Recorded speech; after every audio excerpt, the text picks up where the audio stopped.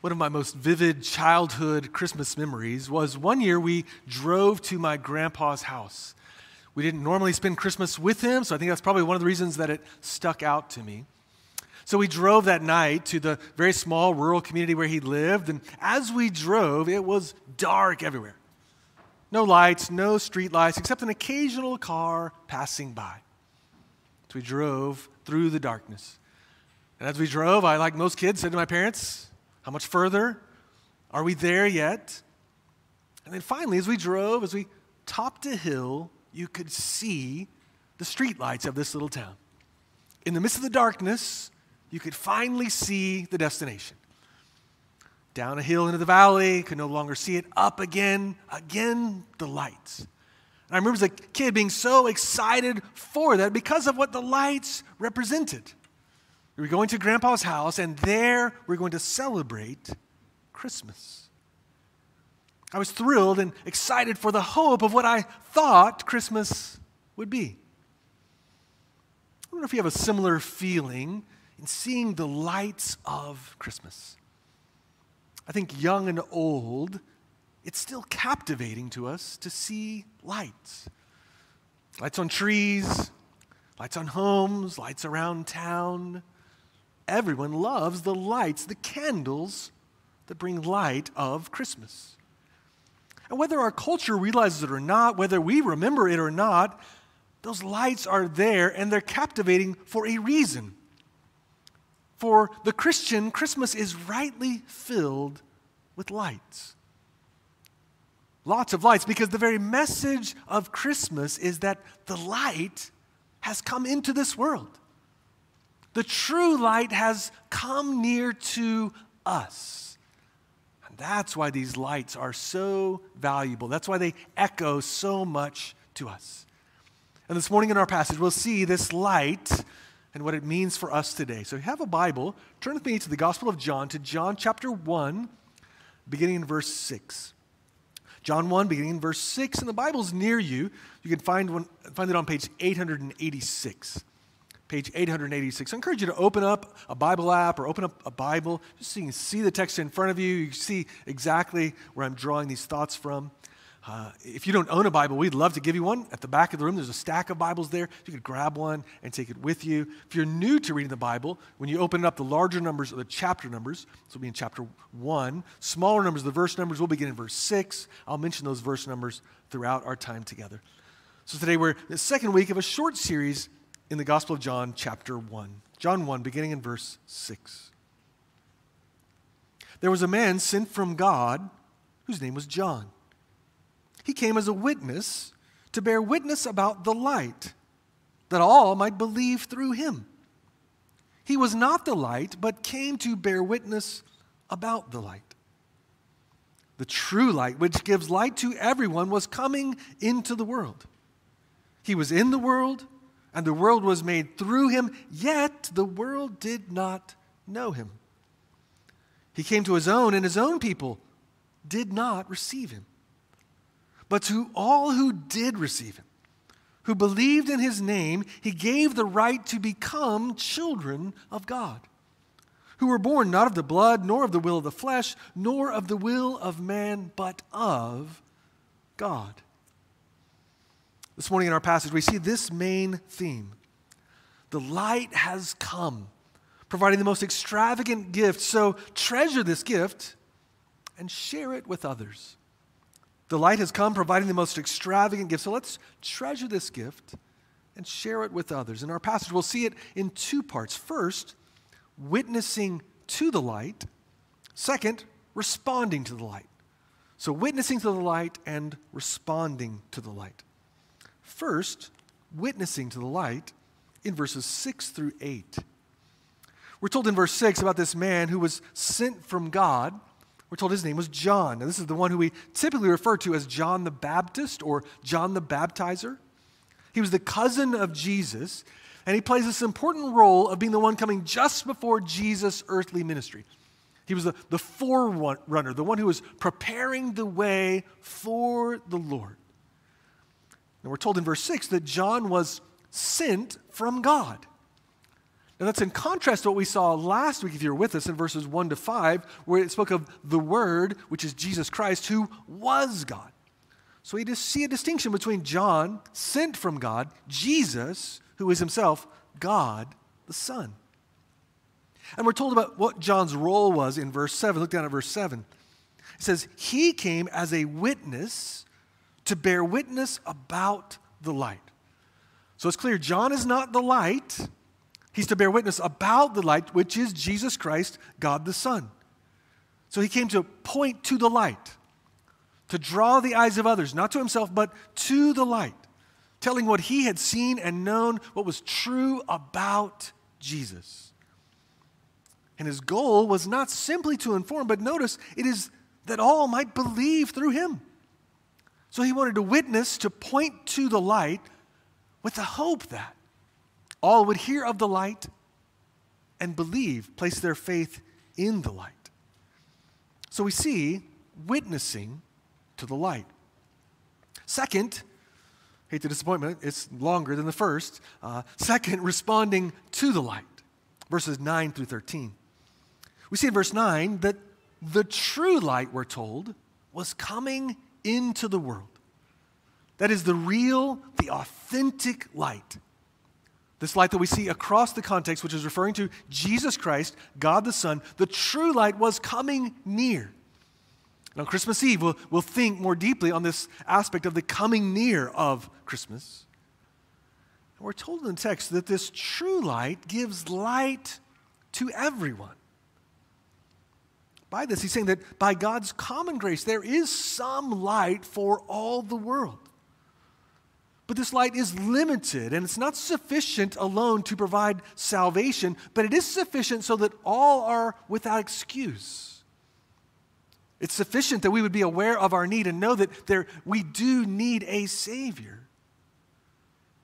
And so this true light comes into the world, in fact, the very world that he made.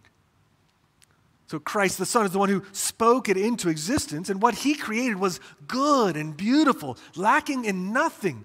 His creation marked by harmony, joy, peace, and love. But sin had come into the world, and darkness was now a part of this world. The darkness of sin, the darkness of suffering, the darkness of disease and death. And now, so often, it seems like the darkness dominates. But in the midst of that darkness, heavy darkness, we're told the true light shines in the darkness. We're told last week that the darkness could not overcome the light. So the light comes into the world, but how would the world respond to the coming of the light? And we see the first response to Jesus Christ in verse 10. It says, yet the world did not know him. And by world here and elsewhere in the Gospel of John, it's not referring only or primarily to the planet, but it is to all who live here. In particular, the people of the earth. And so the world, we're told, didn't know Jesus. The people of the world, the vast majority, ignored or refused. They rejected the true light. But not only the world, notice, look down at verse 11, says he came to his own, and his own people did not receive him. So it's not just broadly the world, but his own people who he'd come to. Jesus of Nazareth was born in a real place, in a real time, into a Jewish family. Born into the covenant people of God, God's own people, to whom had been promised that God would send a deliverer, the rescuer, the Savior, the Messiah. And yet so many of God's own people, as Jesus came into the world, did not receive him. They refused him. And for so many, it's because they wanted a Savior, it's true, but they wanted a Savior that fit their own categories. A Savior that matched their own desires. They wanted a Savior that fit their own expectations. And sadly, this true Savior didn't match what they were hoping for, and so they rejected him. And of course, the same is true for us today. So often, Jesus, the true Savior, isn't the Savior we thought he would be. Doesn't fit our expectations, and so we too often refuse him. So we see the primary response of the people of the world and of God's own people was to reject the true light, to refuse Jesus, to deny him, to be unwilling to receive him. But thankfully, that was not the response of all. Not all refused him, not all received him. We see in verse 12, but to all who did receive him. So some did receive him. So we see in our text two different responses to the coming of the true light. Two different responses to the coming of Jesus Christ. One is to reject him, to refuse him, to deny him, to be unwilling to receive him. And then the other one, to receive him. We see the response, verse 12, to receive him, to believe in his name. That's the response. To receive Christ. What does it mean to receive him? He expounds upon it. It is to believe in his name. That is, we are placing our faith, our trust in the name of Jesus. And by name here, it's speaking comprehensive of this one Jesus, his life, his death, his character, all of who he is. So to believe in his name, we're believing in all of who Christ is. And friend, if you were to continue to read the gospel account, the Gospel of John, and I commend it to you, across the pages you would see Jesus claim to be this promised one, the Messiah. We see Jesus claim to be God, to be able to forgive sins, to be the one breaking in. The King has now come. See Jesus predict his own death on a cross. We'd see him die, raised on the third day, ascend into heaven. All of this in order to provide something, to provide a gift, this gift of salvation. And so to receive Jesus, to believe in his name, that's what we describe as, that's how a person becomes a Christian. We see this across the pages of the New Testament. Sometimes different terms used for it, but it's understanding our need of a Savior. We understand we've gone our own way. We're unable to save ourselves. And we understand Jesus is the one who has come. And so we admit our need and we place our trust, our faith in him. By that, we're receiving Christ. And friends, it's very important that we note in our text that this great salvation is all the work of God. It is not part the work of Jesus and part of our own effort. It's not some of Jesus and then we add our own activities or even our own religious devotion. No, it is all of Christ. It can only be all of Christ. We're simply to receive him by faith. And notice this is for all. It is for any who would receive him. To all who receive him, given this gift. Now, when we receive him, what is it that we are receiving? We're receiving what we call the gift of salvation. Now, across the New Testaments, we see this more fully orbed picture of what this great salvation is. So many different aspects that are a part of this one gift. In our text today, it's not at all exhaustive. It actually just tells us one aspect. Look down at verse 12. Here's one key part of salvation. It is verse 12. He gave the right to become children of God. So when we receive Christ by faith, this supernatural action happens where we are made, we are remade, we are reborn and reborn as a child of God, born into the very family of God. We are adopted into God's own family. And this comes not by human influence, not by human decision. All of this from God. Now, friends, it's very important that we understand that the Bible says that we are all by nature, by the fact that we are humans, made in the image of God. Every single person is an image bearer. And because of that, Christians believe that every single person has value and dignity. That's why we do speak up against injustice, because we think every person has value and dignity. So every single person is an image bearer. But with that said, the Bible does not say that every person just by nature is a child of God. So all are image bearers, but simply by our existence, we are not a child of God. We have to receive Christ in order to be made a child of God. Adopted by God as his own child. And this is what God does to any who would receive him. And friends, think about what an amazing reality this is. to be brought into the very family of God. Now, as I said, this is not intended to be exhaustive. In this great salvation, we are also reconciled to God. We are forgiven of all our sins. We are a new creation. We are justified. We are made righteous. And we can continue to build this list of all different aspects of this great salvation. But friends, of all those wonderful aspects, nothing is greater than to become a child of God. To be brought into God's own family, to know God as Father. But we might wonder, okay, we're brought into this family, but what sort of father is this? I'm being adopted into this family. Well, who is this father and what is he like? Same writer of this gospel writes in 1 John chapter 4, verse 9 and 10. Listen to what he says. In this, the love of God was made manifest among us, that God sent his only Son into the world so that we might live through him. In this is love, not that we have loved God, but that he loved us and sent his Son to be the propitiation for our sins.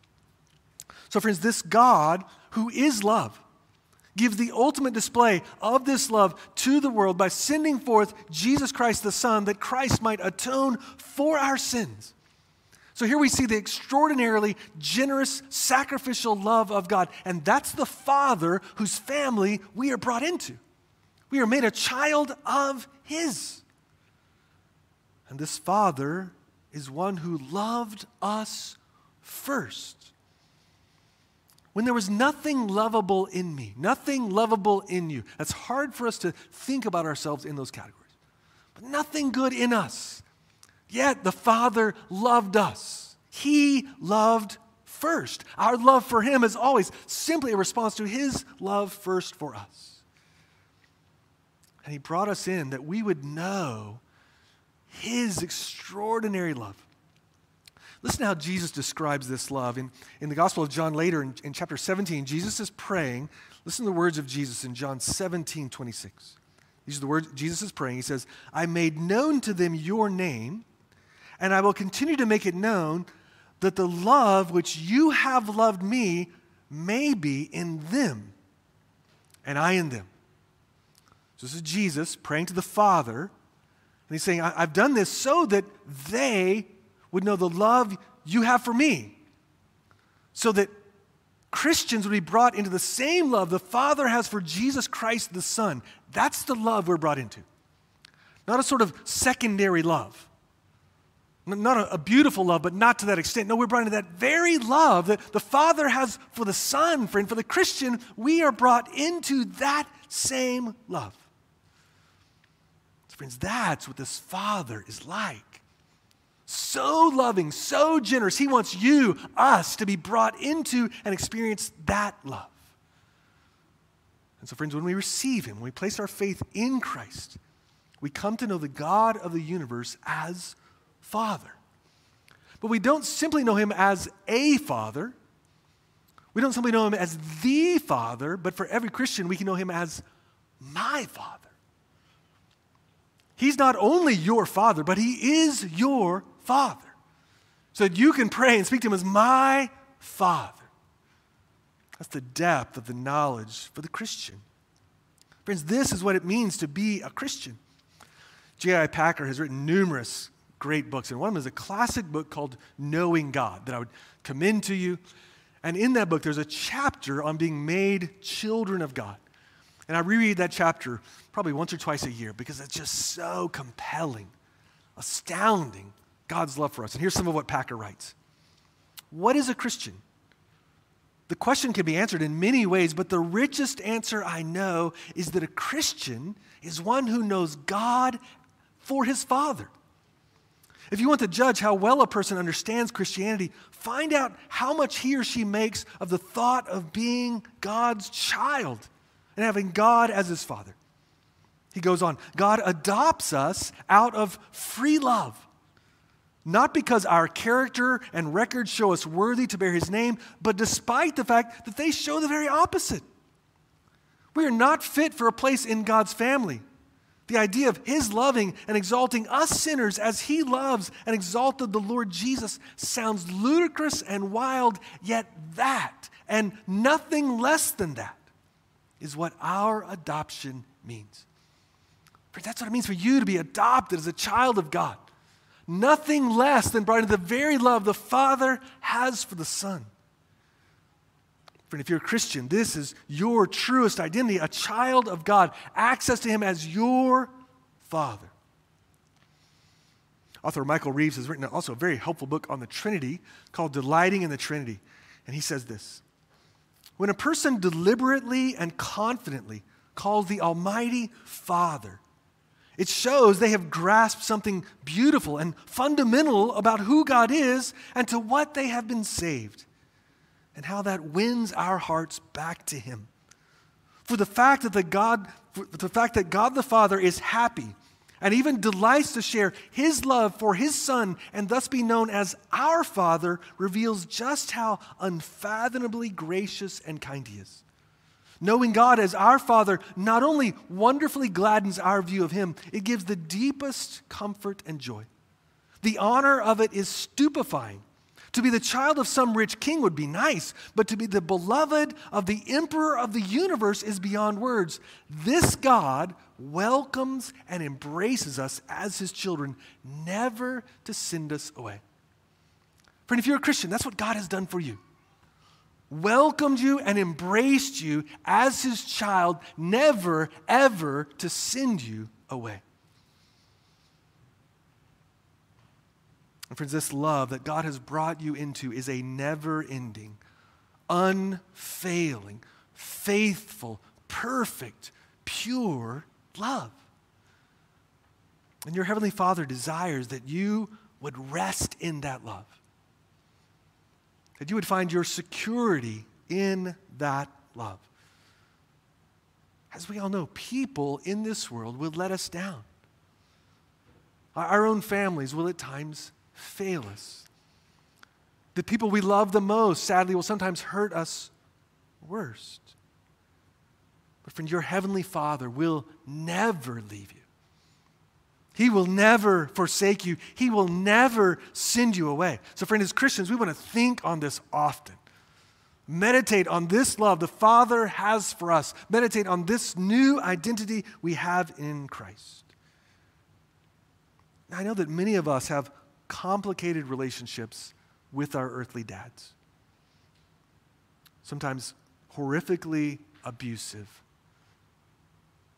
Sometimes truly broken relationships. Sometimes some of you have never even known an earthly dad. And so because of that, it is understandable that the idea of being a child of God for some doesn't sound like good news. It's actually not that attractive to many because of our experience with our earthly dads. And friend, if that's your story, I'm so sorry that's been your experience. But let me ask you that if in time you might be able to consider and think about it in this way.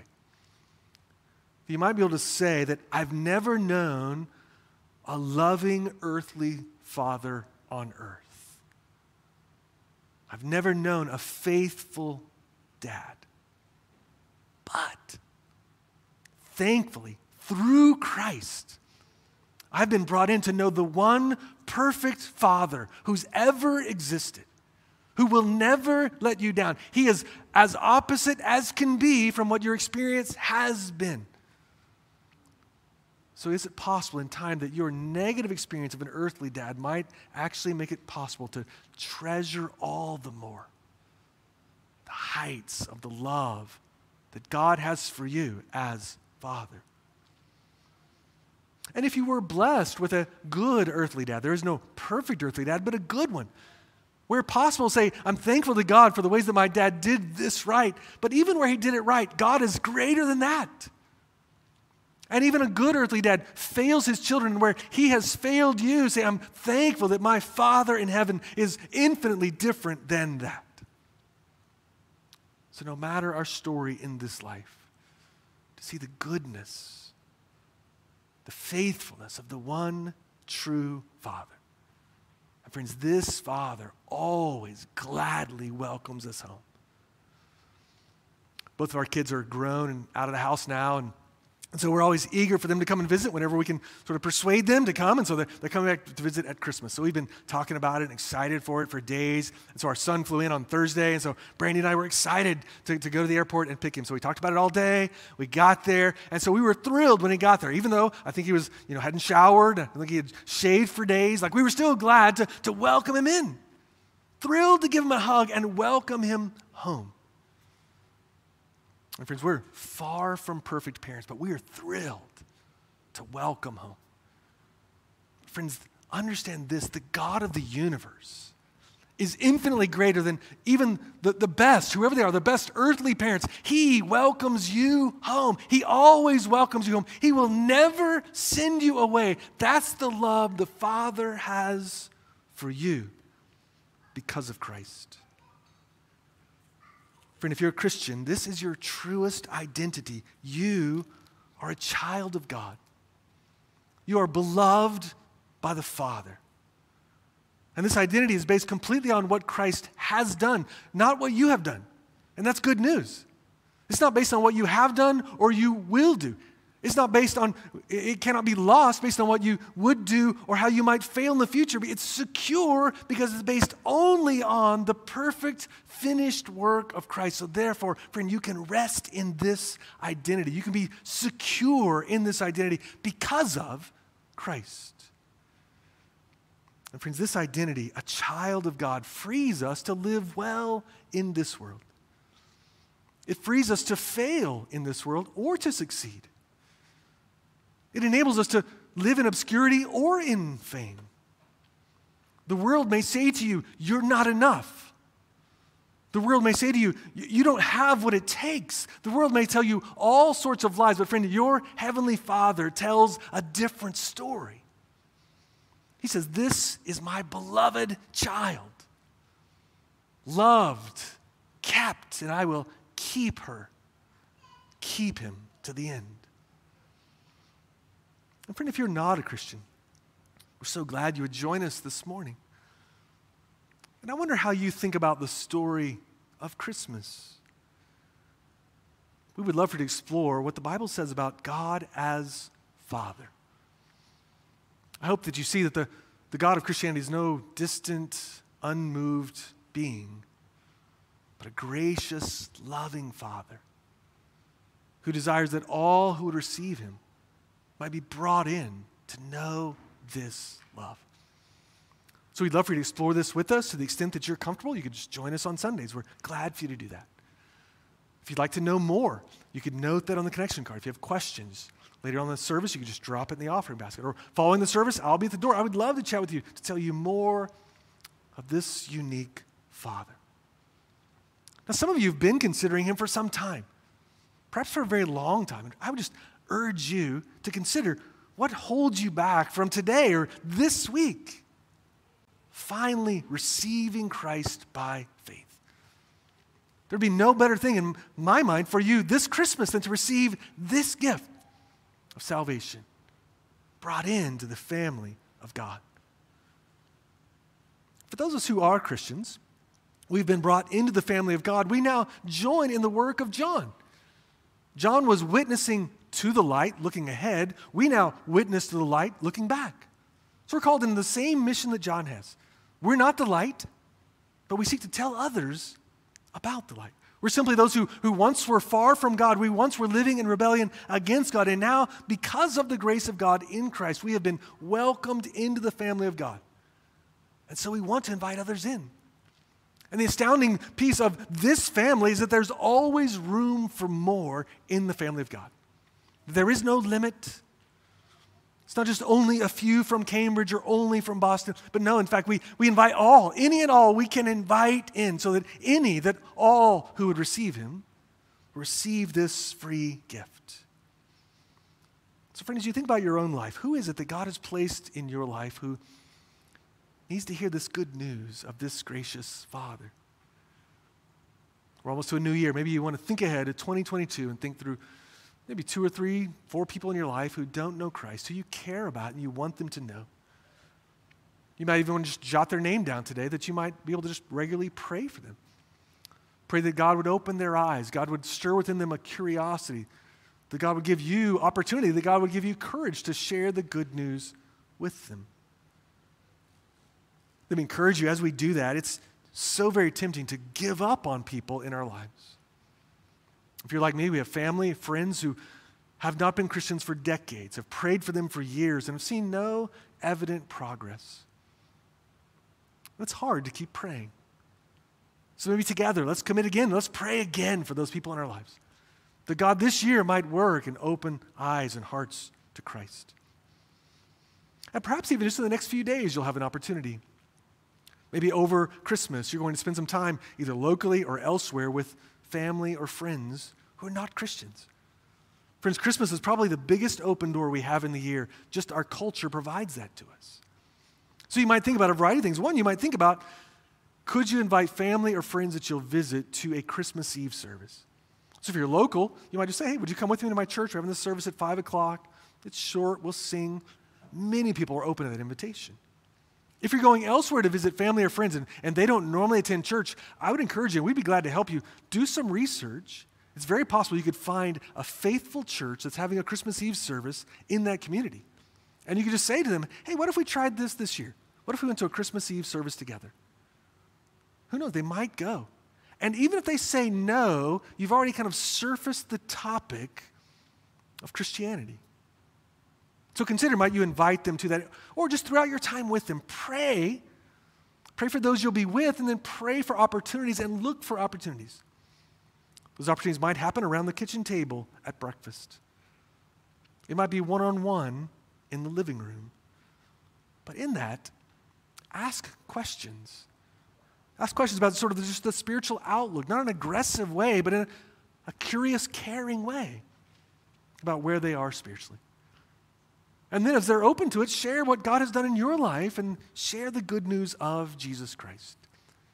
So seek to ask good questions, and please listen a lot. Often as Christians, we listen little and talk a lot. So listen first so that we can best respond to what they're thinking or saying or questions they might have. You might also take this little book that we're going to have for you today. On your way out, we have a gift for you we'd love for you to take. It's called Is Christmas Unbelievable? It's really more of a booklet. So one, we'd love for you to read it. I think it would just be encouraging to your own faith. It addresses 4 questions related to Christmas. So they're by the door. They're also in the foyer. So grab one and take it with you. So one, you might read it. But 2, it might also be a gift you'd want to give to a family member or friend. You might say, hey, my church gave this to me. I'd just love to give this to you. If you have time, you might want to read it. So you could give that. If you have 5 people you want to give them to, take 5 books. We'd be happy for you to take those. Or you might even do what I've done a couple of times. You might take it, and if you just don't quite have the courage to bring up the topic, you could do this. You could strategically leave the book there. So you just leave town, and you just left it there on the. I've done this before with family in my life. I've bought a book, took it there, didn't have the courage to bring it up, but I'm just going to leave this here. Maybe God will. Who knows? So if you have to, just scatter these books all around the country as you go. A small gift that God might use. I mentioned at the beginning how thrilling it was when I was driving to my grandpa's house that year. The hope, seeing the lights. But it wasn't just the beauty of the light, but that the lights represented a person. We're going to grandpa's house. But in this case, the hope was greater than the reality. For my grandpa lived alone in a big, old, drafty house. And he had a complicated life and story marked by deep addiction, much family brokenness. And though I think he loved me, I don't think I ever heard him in my life tell me that he loved me. That's why we didn't typically go there at Christmas. So I had high hopes as we drove that night of this light that represented my grandpa, my dad's dad, who tried but who often failed. And I think just didn't know how to show love. So honestly, the hope that I had for that night was never fulfilled. That's often how Christmas is in this world. Our hopes never quite measure up. The gifts you hope for, if you do get them, they're not quite what you thought. The family dinner you think will be perfection ends in an argument. Hope rarely fulfilled. But friends, the light of Christmas is so very different.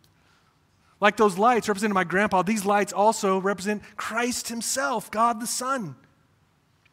And this light is different because of Christ's coming, because of his life, his death, his resurrection. A way has been made, a gift has been provided to all, to any who will receive it. And friends, this gift is to be welcomed into the family of God, to know God as your Father, the perfect Father, the one who loves like no other, the one who wants you to know his everlasting love. And in this case, and only in this case, the hope is great, but the reality far exceeds the hope. The reality of knowing God is even greater than our greatest hopes of what it would be like to know God. Because this Father, your Father, welcomes home. And this Father, your Father, will never, ever send you away. He wants you to know him and to know more of his love for you. So friend, rest in that this Christmas season.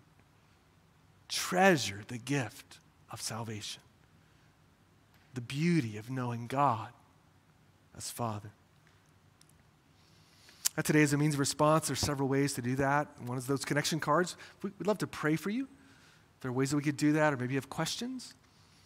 Another means is we're going to just bow our heads for time, just silence. In these moments, consider, have you forgotten God is your Father if you're a Christian? Forgotten the depths of his love for you. Treasure that love today. If you're not a Christian, consider Christ today. So we'll bow our heads for time of silence. Then I'll lead us in praying together. Then we'll sing as a means of response. Let's bow our heads together.